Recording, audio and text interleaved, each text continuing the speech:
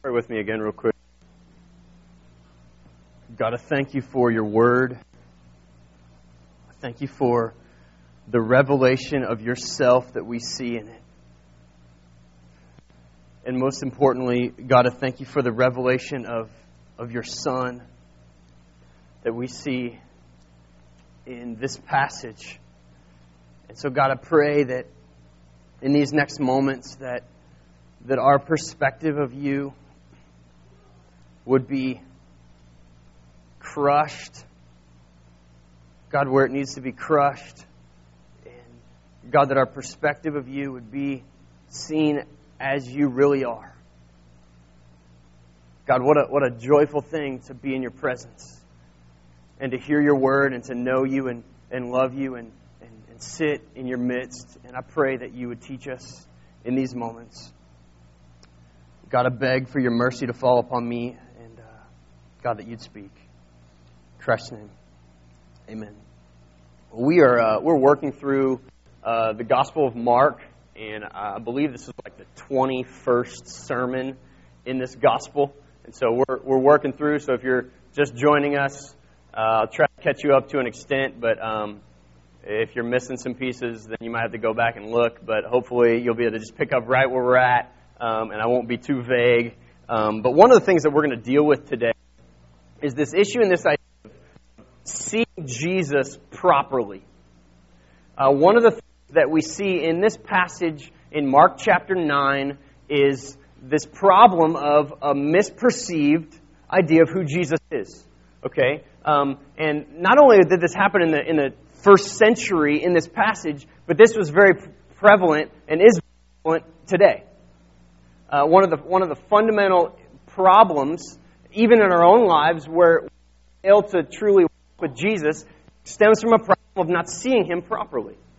Okay, and so we're going to try to push forward a little bit and try to understand who is He, and how can we come to know and grow and understand who He is. Because a lot of times, here's what we do, and tell me if you've ever heard of this or seen this happen.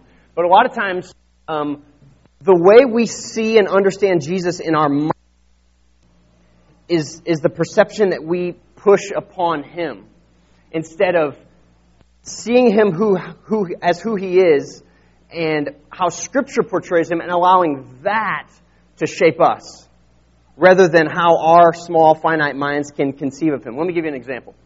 While I was working on this message this week, I was at a coffee shop in Hazelwood, and I ran into this guy. He was agnostic. Okay, and so I was walking, and one of the things that he said was, he's like, I believe that there's a creator, but I don't believe that there's a love God. And I was like, well, why not? And he's like, there is too much pain and suffering in life for there to be a loving God. I was like, interesting. And here's, to some extent, understandably, but here's what this guy was doing. Is he was immediately equating love, that the essence and the definition of love to be defined as no pain, no suffering.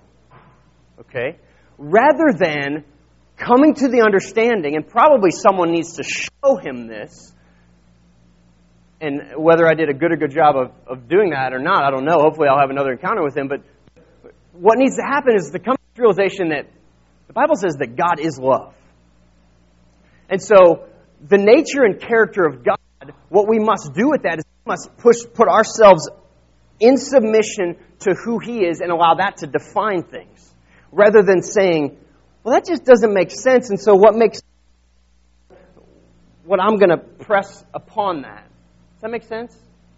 Okay? And so what I want to do today is I want us to, in this passage, to try to begin to say, okay, what does the Bible say that Jesus is? And how do we come to grips with that and not distort that in our understanding, okay, or our misunderstanding? Okay, so here we go. Let's look a little bit here. Let's start reading at verse 2.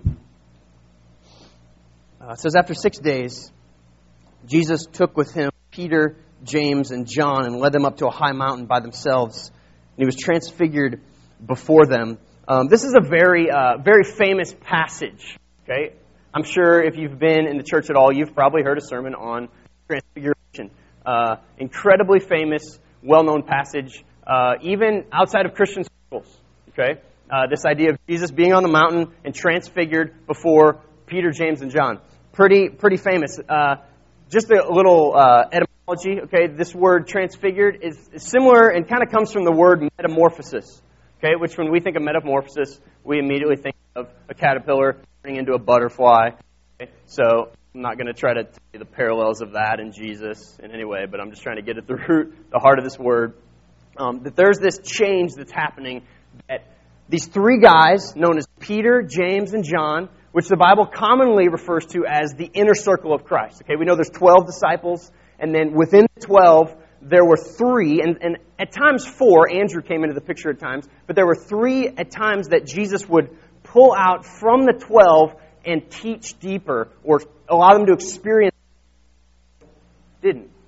Okay, and if you look at Christian history, one of the things that we see is that these three guys, Peter, who would he come to be known as?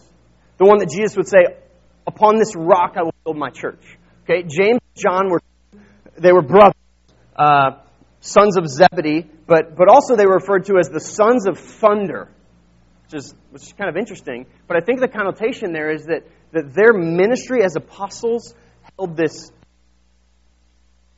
boldness and eagerness and upfrontness in forcefully advancing the kingdom of God. Okay, John was known as the beloved apostle, and James was the first of the apostles to be martyred at the command of Herod with a sword. Okay, so these three guys who had this incredible encounter on this mountain were instrumental in what we know and understand to be biblical Christianity.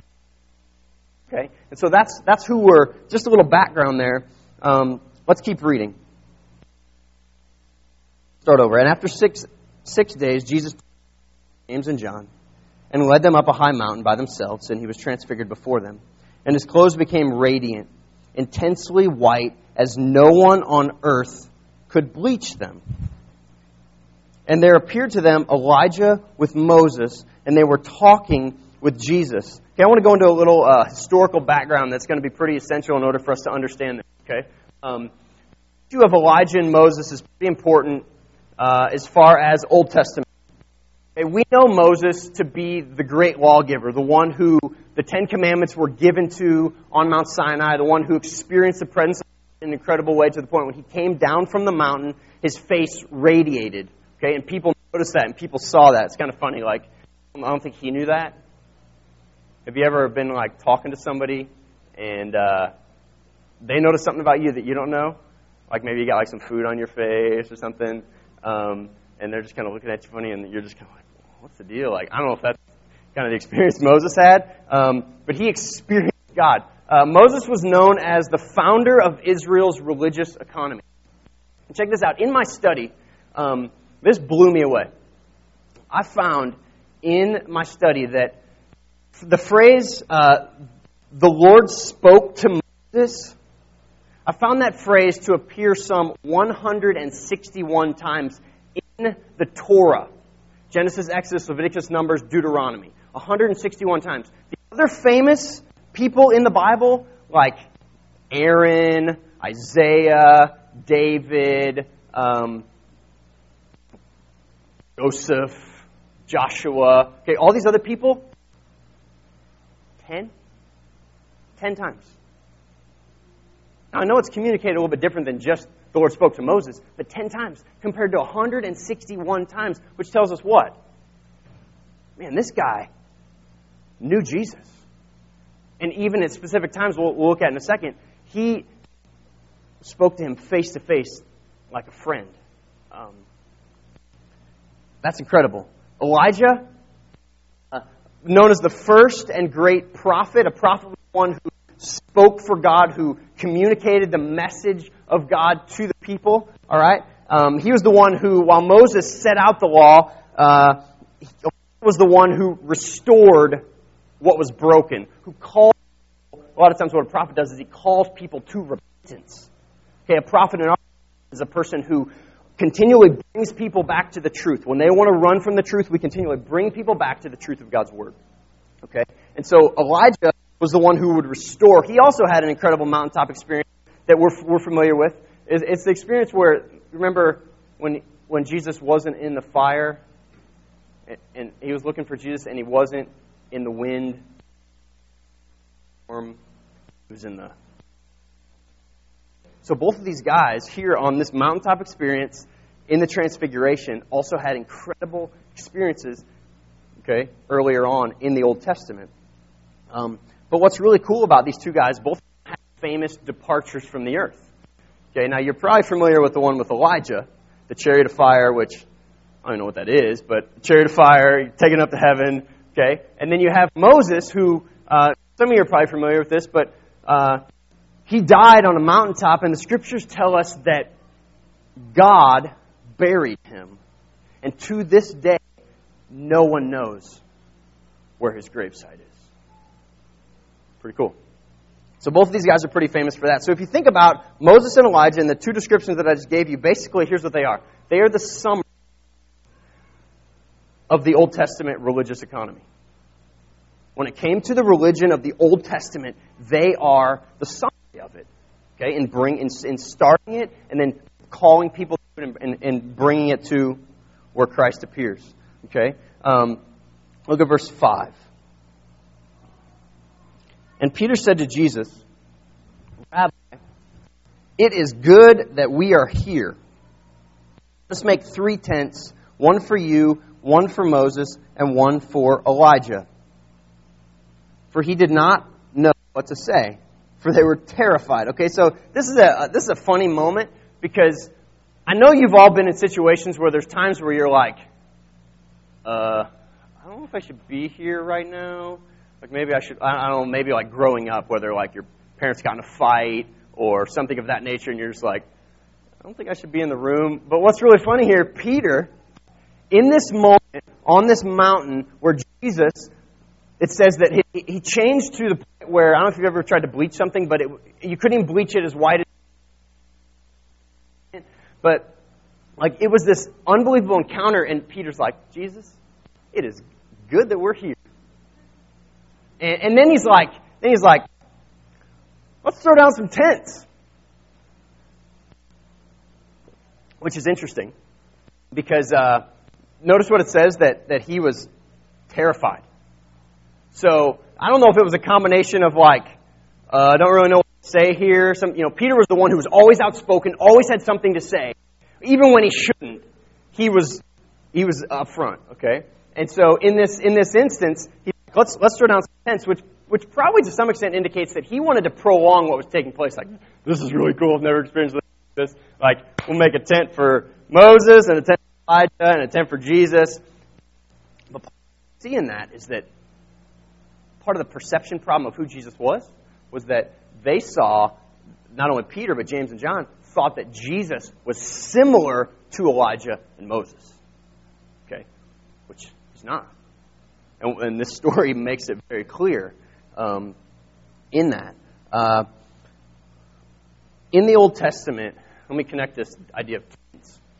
A tent was a temporary dwelling place, okay, which when we think of it with camping, we don't stay there forever, okay? We stay there part-time, okay? But in the Old Testament, there was something referred to as the tent of meeting, okay, which basically was a temporary dwelling place of God's glory, okay? And actually, we read in Exodus 33, at verse 7, it says, Now Moses used to take the tent and pitch it outside the camp, far off from the camp, and he called it the tent of meeting. And everyone who sought the Lord would go out to the tent of meeting, which was outside the camp.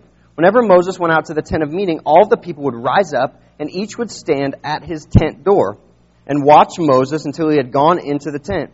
When Moses entered the tent, the pillar of cloud would descend and stand at the entrance of the tent, and the Lord would speak with Moses. And when all the people saw the pillar of cloud standing at the entrance of the tent, all the people would rise up and worship him, each at his tent door. Thus the Lord used to speak to Moses face to face as a man speaks to a friend. Okay, so Moses has this desire to build these tents, which shows us that he's thinking that Okay, a tent of meeting was a way that God showed His glory in the Old Testament. So what Peter's doing here, as Peter's more the one who's speaking for the other two, the leader here, what he's beginning to think is that this idea of who the Messiah would be, okay, that Moses was the one who brought about the Exodus, right? Who helped begin to lead the people out of oppression under Pharaoh, okay? And so in this idea, what he's beginning to think is that Jesus is the culmination of the second Exodus, okay, of who the Messiah is. And he misses this idea of the transfiguration because what he sees in Jesus as being the one who transforms himself into this magnificent, glorious image as a representation of how he'll come in the second coming. Okay? And so what he begins to think is that this is the end. That this is the culmination of the kingdom, when in fact it was just a momentary glimpse of what the culmination of the kingdom would be. Okay? So, and here's what he failed to realize. Last week, some of you are here. Rick taught. Rick is another one of our pastors. Rick taught on just the previous part in Mark 8, and one of the things that he talked about was this misconception that the disciples had about Jesus coming and suffering and dying. Okay, and so if you look, and we won't really look at it, but if you look like in 31, he begins to tell them, "I'm going to suffer and I'm going to die," and all this stuff. And it says he spoke it to them plainly. Like sometimes he'd use parables and you'd have to kind of really look at stuff. But it says he just laid it out there and said it really clear. And you know what Peter did? He rebukes him. He calls him out. Like, what are you talking about? Okay, and then you know what Jesus does? He one-ups him and rebukes him. And then he uses this crazy phrase like, "Get behind me, Satan." Okay? And so Jesus had just finished explaining this to them. But they didn't get it. They still didn't get it because what they didn't understand was if we keep reading, we come to this realization that they didn't understand what understand that the glories, they had to accompany his suffering. Okay? Because the common misconception was this, that the Messiah would come and he'd reign in power to overthrow Roman oppression. Okay? When in reality, salvation was going to come through suffering and death on a cross. And then finally his resurrection. Okay? Look at 7. And the cloud overshadowed them. And a voice came out of the cloud, "This is my beloved Son. Listen to him." Now, you might be familiar with this term cloud. If you look outside, there's someone in the sky. I'm sure you've seen one. We're working on that word with my daughter. Moon is. She's coming to know what a star is. She hasn't got down the cloud deal. But actually, this is a pretty significant reference in the Old Testament to the manifestation of the presence of God, a visible manifestation of God's presence. Okay, so actually, maybe you've heard the term Shekinah glory, which isn't a term that we see in Jewish writings, but with that term, it basically we connect that term with the idea of a cloud. This cloud of where Jesus shows himself in his presence. Like for example, in Exodus 13, this is just after Pharaoh they free the Israelites from the oppression of Pharaoh. Okay? In Exodus 13, verse 20, it says, "And the Lord went before them by day in a pillar of cloud to lead them along the way, and by night in a pillar of fire to give them light, that they might travel by day and by night. The pillar of cloud by day and the pillar of fire by night did not depart from before the people." I'll give you some examples so you don't think I'm just making up. For example, cloud. It appeared to Moses on Mount Sinai. This happened in Exodus 24. It passed by Moses as God covered him in the cleft of the rock. That's a pretty... In Exodus 33, it covered the tent of meeting and the new tabernacle with God's glory. It filled Solomon's temple on dedication day to the point where the priests couldn't even enter the temple. Okay, that happened in 1 Kings and 2 Chronicles. This cloud was the same glory Ezekiel saw rise from between the cherubim and move to the threshold of the temple because of Israel's apostates. This was in Ezekiel. Okay, and then the final one we see in the Old Testament is in Ezekiel 10, where it moved over the temple. Okay? From that point on in Ezekiel 10, this point in Mark chapter 9, in this point in history, they had not seen Shekinah glory. So 600 years, they hadn't seen it. Okay? So this was a pretty crazy moment. And then there's this phrase in verse 7 that I think holds a lot of weight. We won't spend a ton of time on it, but notice the phrase in verse 7 that says, "This is my beloved Son, listen to him." Okay, so God shows up on the scene in this cloud, okay, to manifest His presence and the glory of His Son, and He substantiates the ministry of His Son. This is my Son. So basically, he's speaking to the inner circle, the 3 top leaders of the 12, who will go on to start the church and lead the mission that Jesus is pouring into them. And He's saying, hey, this guy really is who He says He is. He's like, listen to him. I think they kind of knew the fact that Jesus had been telling them over and over and over who He was, but they just weren't getting it. Which a lot of times, I think, is God speaking to us. Hey, He's real. Listen to Him. Listen to Him. An incredible challenge that we as a church need today. Verse 8. And suddenly looking around, they no longer saw anyone with them, but Jesus only. I was really impressed with what one commentator said as I was studying this. Check this out. This is pretty cool. It says, this is what all our experience, all our theology, all our work should come to. Seeing only Jesus. When this happens, our hearts honor Him in worship. We love all mankind as we ought. We give our lives in His service, and we embrace the paradox of the cross. I think so many times we're so busy, and life is there's so much coming at us.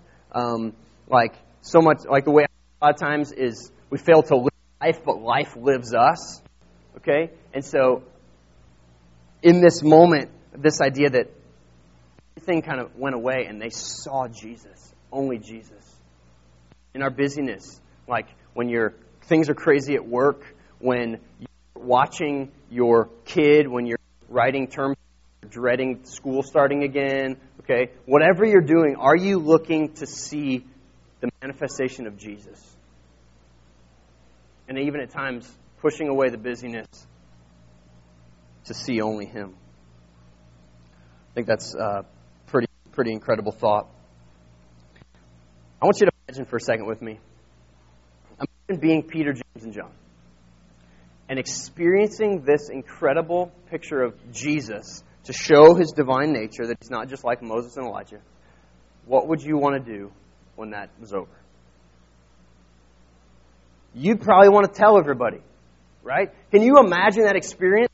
Especially being the 3 and wanting to go tell the other 9. Okay, did I do that math right? Okay. Wanting to go tell the other 9. That would be this unbelievable experience. I'll give you an example. I went backpacking. Actually, my wife and I are getting ready to go backpacking for our 5-year anniversary, which we're pretty excited about. I went backpacking a couple years ago, and we had this experience where we had a mountain lion come into our camp.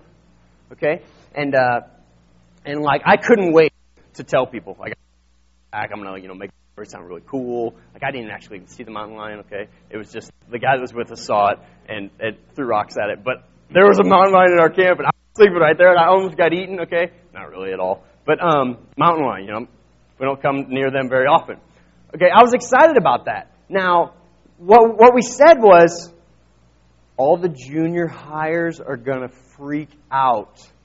We cannot tell them. Otherwise they will not sleep for the next 3 nights. So we're like, come the last day, we'll tell them. Okay? And so I was like, I can't wait till the last day. They're going to think this is awesome. And the last day we told them, they were like, what? Are you kidding me? So it was really good that we waited. Okay? So this is crazy. Look at verse 9. It says, and they were coming down the mountain, and He charged them to tell no one what they had seen. So it's like, man, how are you going to put it, man? Oh, this is what I'm going to say, man. I saw Moses and Elijah. This is so crazy. And I'm telling Andrew. No, I want to tell Andrew. They're just fighting about it. And Jesus is like, hey, keep it quiet. Keep it quiet. But continue reading, because what He says next, answers why he says keep quiet, okay? He puts a time frame on it and says, tell no one what they have seen until the Son of Man has risen from the dead. So it's kind of like the instance of until the third day when we're not going to stay any more nights camping, then you can tell. Okay? Another quick example, my father-in-law works for Boeing. Okay? And I don't know what he is, okay? He's a pretty brilliant guy, and he talks, and I'm like, can you put that in English? He works for Boeing, and he's some type of engineer, which I think everybody works as an engineer, so that probably doesn't help at all. But his flight leaves shortly, and he's flying to Virginia. This is all I know. There's this convoy waiting for him and like 8 other guys in Virginia. Okay, this is like seriously cool stuff that is interesting. He's waiting for this convoy in Virginia, and basically what they're going to do is they're going to get there about midnight, they're going to check into a hotel, and then they're going to wake up, and they're going to go to this place where on the tractor trailer is something, okay?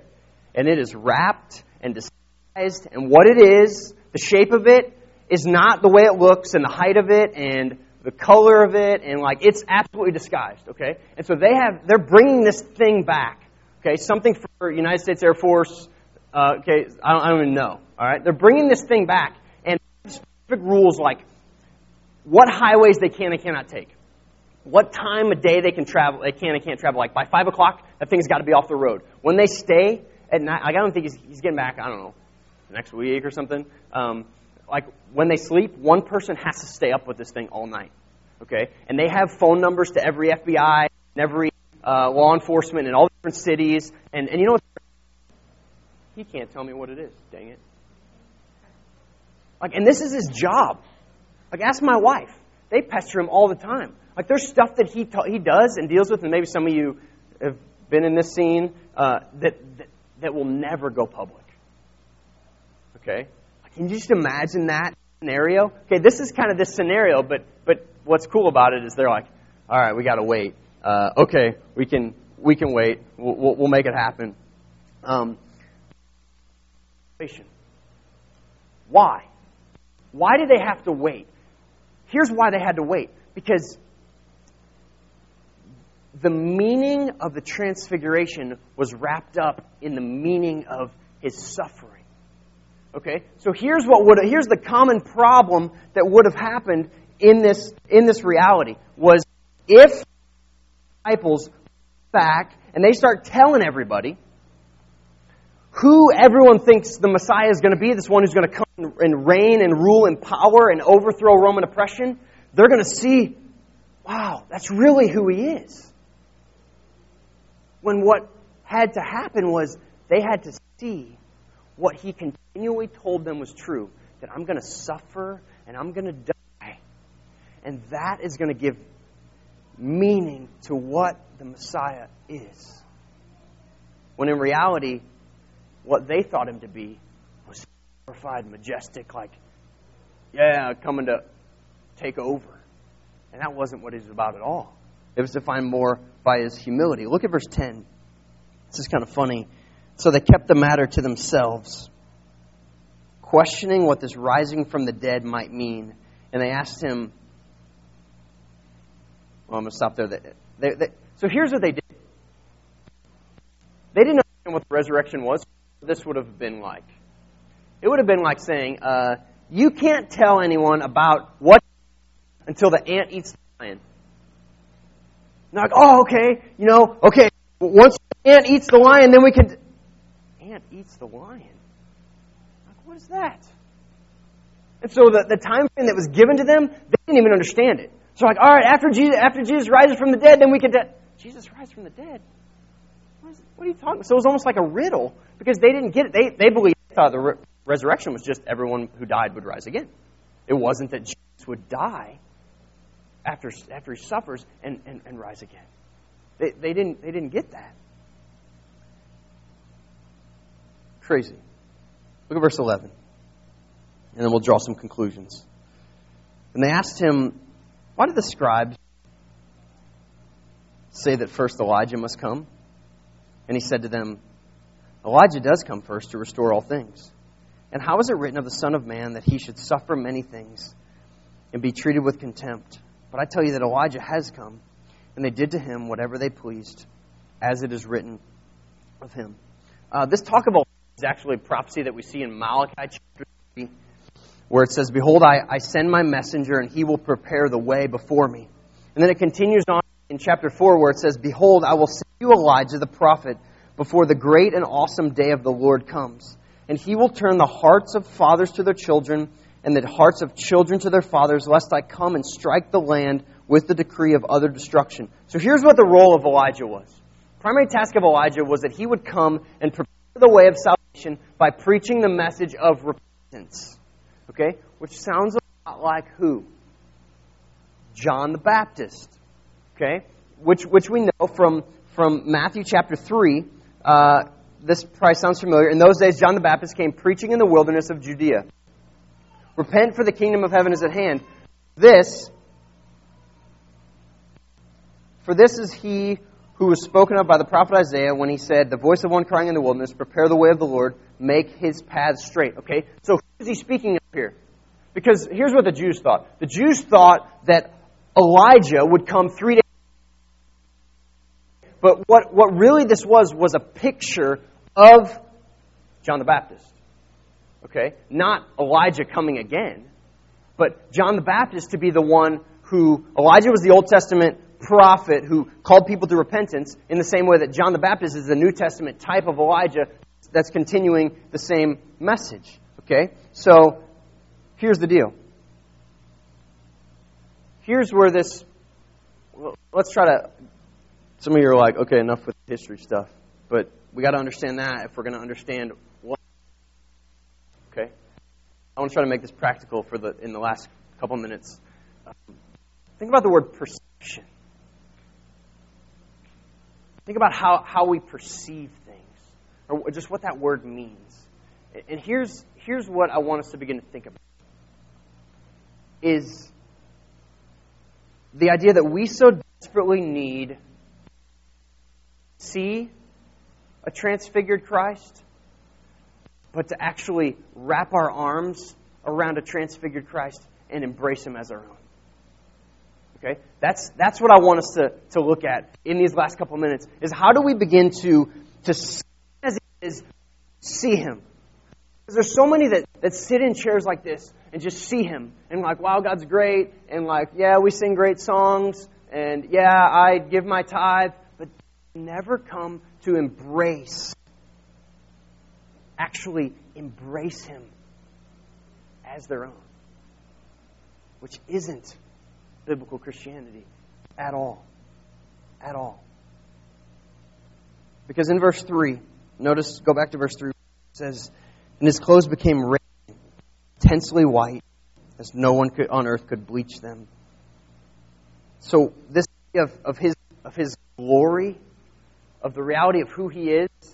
Can I step on your toes real quick? Your view of God is too small. Whatever your view of God is too small. I don't care if you have a doctorate in theology. It's bigger than my view of God, okay, but whatever. But whatever your view of God is, it is too small, okay? And if it would change our perspective of our own problems. Because we're so self-centric that we miss so much of understanding who in the world He is. And what's crazy about the story is it sounds like a crazy deal, like, oh yeah, we can't really believe that, they're just making stuff up. But actually, Peter, one of the ones who was there on the scene, he writes this later in 2 Peter. He says, "For we did not follow cleverly devised myths when we made known to you the power and the coming of our Lord Jesus Christ. But we were eyewitnesses of His majesty. For when He received honor and glory from God the Father, the voice was borne to Him by the majestic glory, 'This is my beloved Son with whom I am well pleased.' We ourselves heard this, and this very voice borne from heaven, for we were with Him on the holy mountain." Let me make a connection here.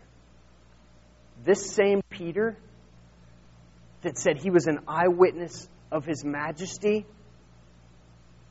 moments before Pilate delivered Jesus over to be crucified is the same Peter who denied him.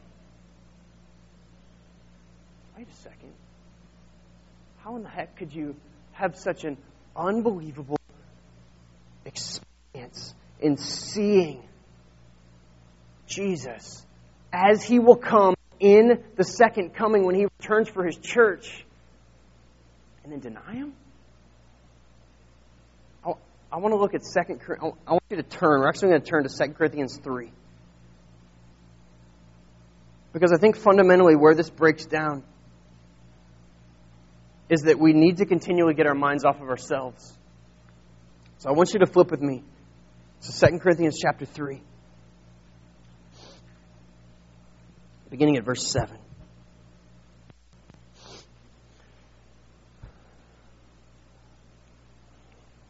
Now if the ministry of death, carved in letters on stone, came with such glory that the Israelites could not gaze at Moses' face because its glory...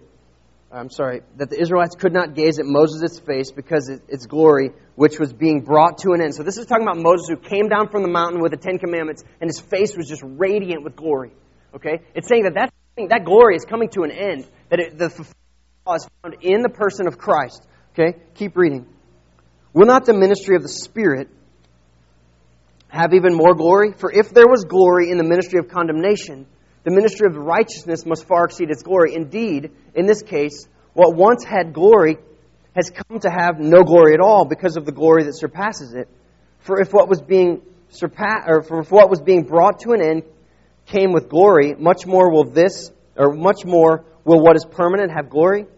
Since we have such a hope, we are very bold, not like Moses, who would put a veil over his face so that the Israelites might not gaze at the outcome of what was being brought to an end. But their minds were hardened. When they read the old covenant, that same veil remains unlifted, because only through Christ is the veil taken away. Yes, to this day, whenever Moses is read, a veil lies over their heart. But when one turns to the Lord, the veil is removed. Notice that phrase, when one turns to the Lord, the veil is removed. Now the Lord is the Spirit, and where the Spirit of the Lord is, there's freedom. And here's the whole point of why I want to read this.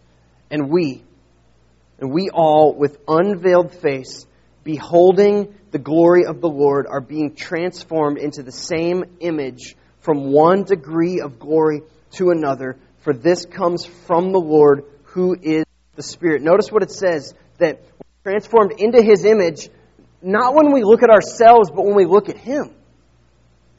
John, another one who was on the same scene, this is how he put it. In 1 John chapter 3, verse 2, he says, Beloved, we are God's children now, and what we have and what we will be has not yet happened, or has not yet appeared. But we know that when He appears, we shall be like Him, because we shall see Him as He is. As He is. Man, we need to grab hold of that. Seeing Him as He is. I want to end in Romans 8, and then I'll shut up. Flip to Romans 8 with me. On a limb here, to say that are struggling. I'm going to go out on a limb here to say that there are some people in here that come into these doors pretty broken and pretty beat up and seeking to find meaning and purpose in pain and meaning and purpose in where in the world am I at and what in the world am I doing. And you know what? To some extent, that's all of us. Because we're all a broken people that are in need of seeing Jesus and allowing the transfigured Christ to change us. And so I want to end in Romans 8 and try to just encourage you and point you to the truth here. Therefore now, I'm at verse 1. There's therefore now no condemnation for those who are in Christ Jesus. For the law of the Spirit of life has set you free in Christ Jesus from the law of sin and death. For God has done what the law, weakened by the flesh, could not do.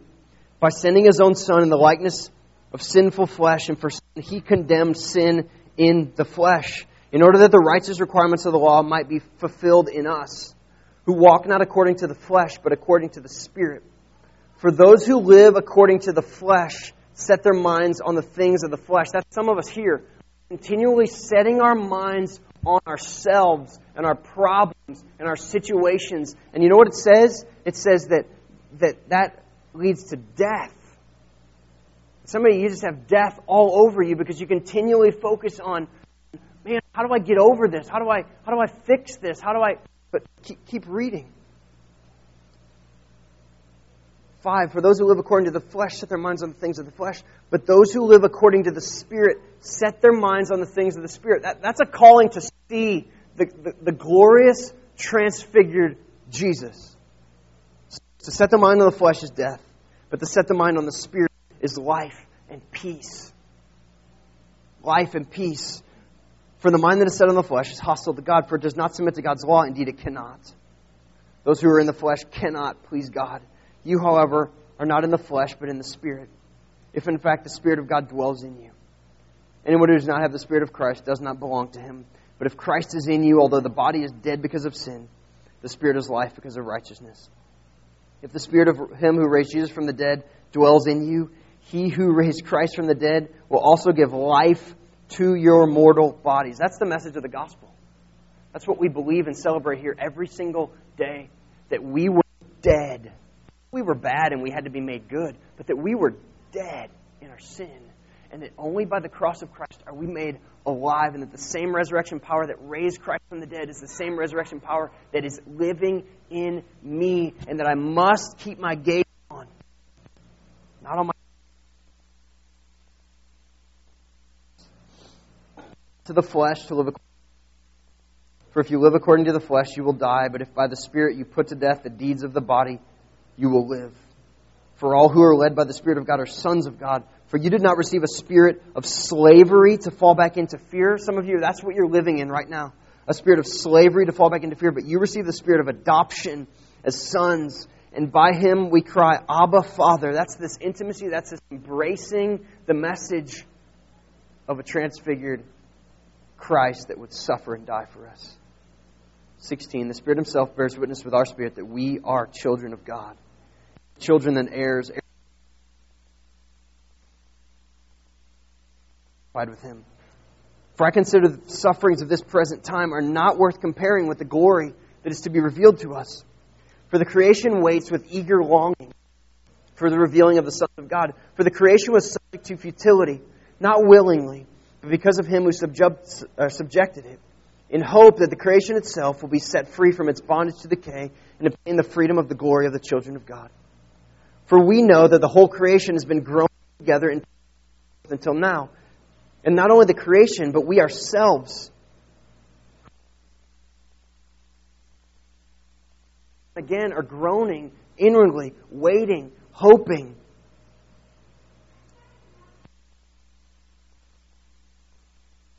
As we wait eagerly for adoption of sons, the redemption of our bodies. For in this hope we were saved. Now hope that is seen is not hope, for who hopes for what he sees? But if we hope for what we do not see, we wait for it with patience. So there's this reality, church, that we sit in this moment, and in our pain, we see hope. Not just this like, man, I hope something works. But like, no, there's a confident expectation in the person and the work of Christ. Likewise, the Spirit helps us in our weakness. For we do not know what to pray as we ought, but the Spirit Himself intercedes for us with groanings too deep for words. And He who searches hearts knows what is the mind of the Spirit, because the Spirit intercedes for the saints according to the will of God. And we know that for those who love God, all things work together for good, for those who are called according to His purpose. For those whom He foreknew, He also predestined to be conformed to the image of His Son. Here's what's happening. This Peter who saw transfigured Christ, what did he do?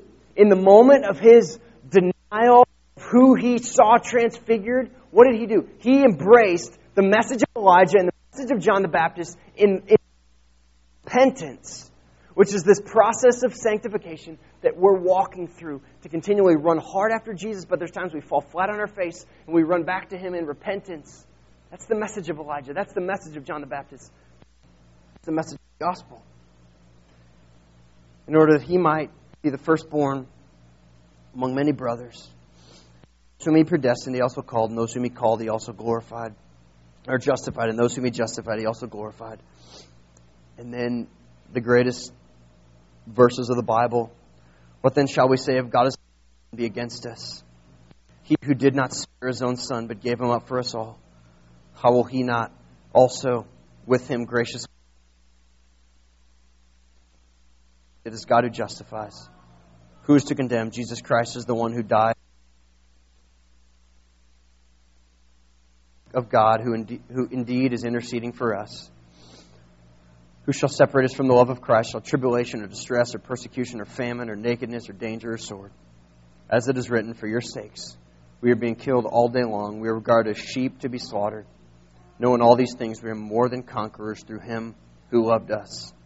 For I am sure that neither death, nor life, nor angels, nor rulers, nor things present, nor things to come, nor powers, nor height, nor depth, nor anything in all creation will be able to separate us from the love of God in Christ Jesus. Let's pray.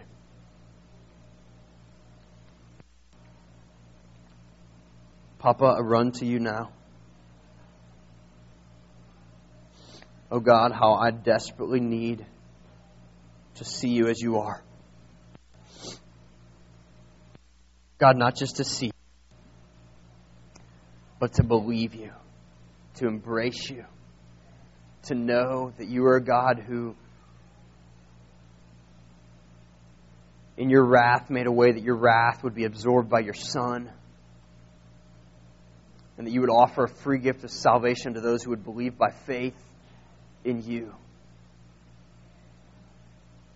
And so, God, we in this moment, as we suffer, as life is hard, we embrace, God, not ourselves, but the reality of a resurrected, transfigured Christ who will one day come and alleviate our pain. So, God, we fix our eyes not on what is seen, on our problems, but, God, on what is unseen.